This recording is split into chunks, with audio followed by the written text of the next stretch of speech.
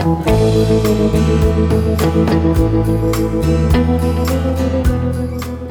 Book of the Dead.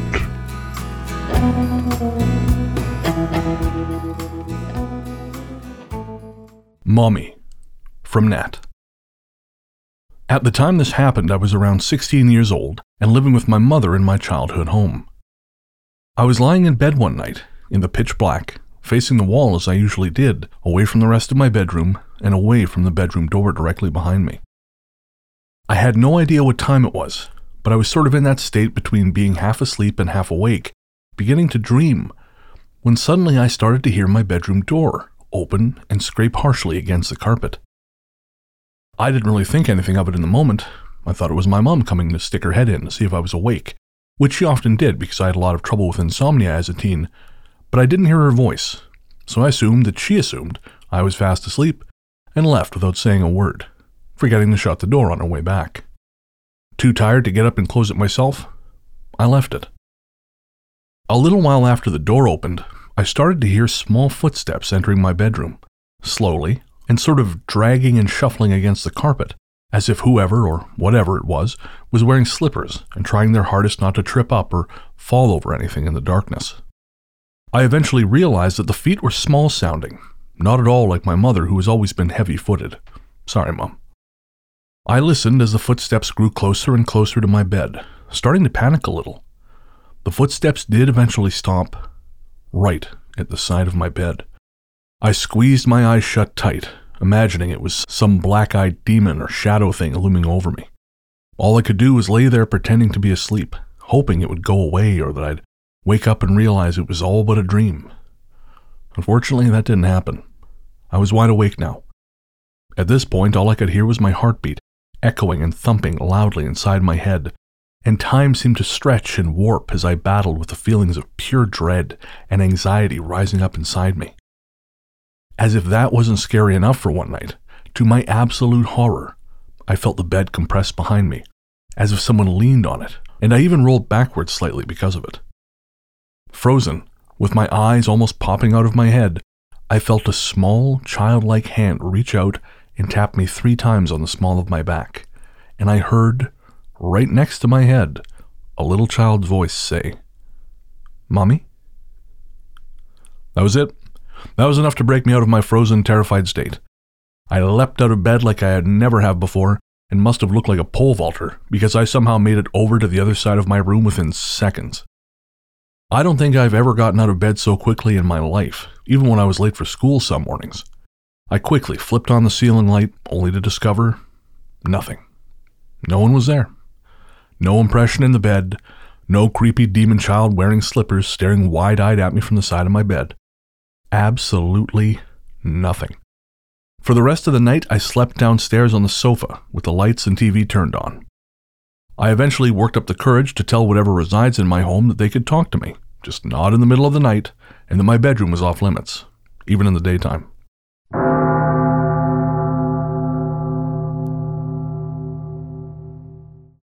Partial Apparition, also from Nat. This is one of my favorite experiences, and I honestly feel sort of blessed to have seen it with my own 2 eyes. This again happened in my childhood home when I was a lot younger. For some context, the way the house is laid out, you could stand and look in the bathroom mirror above the sink, while also partially standing in the doorway looking down the landing and into the bedroom at the other end. I used to do this a lot because it allowed me to stand closer to the mirror to better see what I was doing, especially when plucking my eyebrows. So from the bathroom, if I moved my head slightly to the left, I could see straight into my mom's room at the foot of the bed, part of the window on the wall on the other side of the bed, and a little storage box that sat at the end of her bed as well. Well, one afternoon I was standing in front of the mirror while home alone doing my eyebrows before a shower, when suddenly I felt the urge to stop what I was doing and peek around the doorway and down the landing. It was as if I was in the right place at just the right time, and what I saw will stay with me for a lifetime. It was a clear, partial apparition of a lady, a Victorian lady, to be exact, from the waist down. From what I remember, she was wearing a floor-length skirt which looked heavy and layered with an underskirt or petticoat. It swayed as she walked gracefully from the side of the bed nearest the door, towards the end of the bed, around the storage box, and towards the furthest side of the room near the window, where she simply just disappeared. She didn't fade out or slowly dissipate. She just vanished. 1 second she was there, and as soon as I blinked, she was gone. I didn't really react, I just gawped at the whole spectacle and then went right back to what I was doing as if nothing had ever happened. I toyed with the idea in my mind that it was a residual and playing back because some kind of set of conditions were met, but then I realized she'd walked around the chest at the foot of the bed. If it was residual, wouldn't she have walked through it, or even walked through the bed itself? You see, our house is the only one on the entire street that's different because my dad and his dad ripped out the whole of the upstairs, changing the layout of the rooms entirely, so I'm sure they don't look anywhere near the same as what they did back then. I will say I don't think this particular spirit is attached to the house itself, although it is over 100 years old and could very well be haunted. I think she's possibly attached to the antique furniture that was in my mother's room that she bought from a garage sale some years earlier. They're the only pieces of furniture in the house that are antique and belonged to someone else previously. Nothing else has been brought into the house aside from that. I've never seen anything like this before in my life, either prior to this event or, unfortunately, afterwards.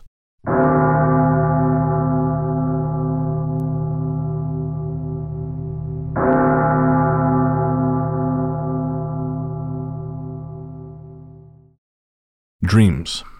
From Abby. My first story is a dream encounter with my dad.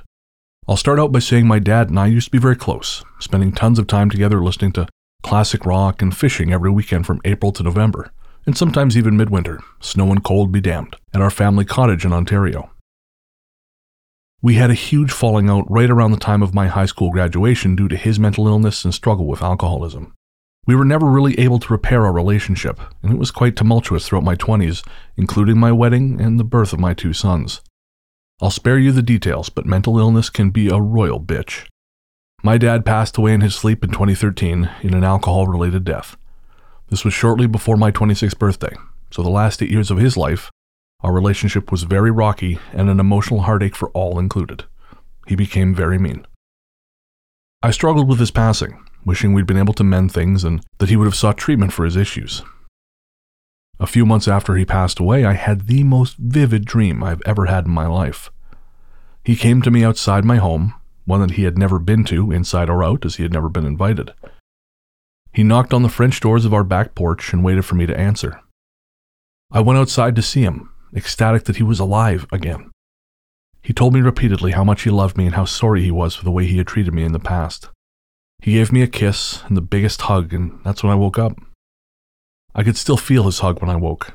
I could just tell he was happy and healthy, not in a struggle with his disease or addiction anymore, and in a better place. As a side note to the story, my oldest son only ever met him once in his life, as a newborn, and my youngest son has never met him.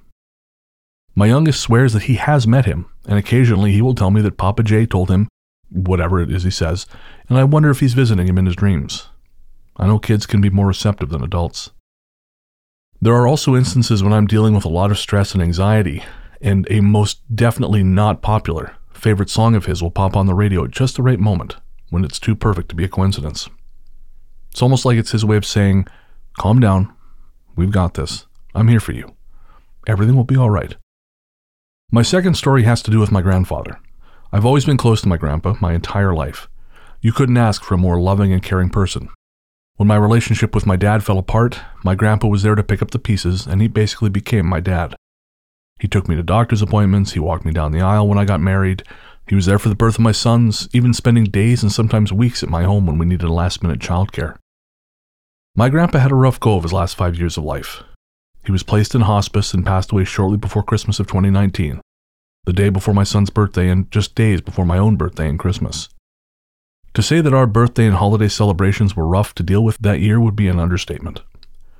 I spent every moment possible in my pajamas watching TV/napping in bed, depressed and crying.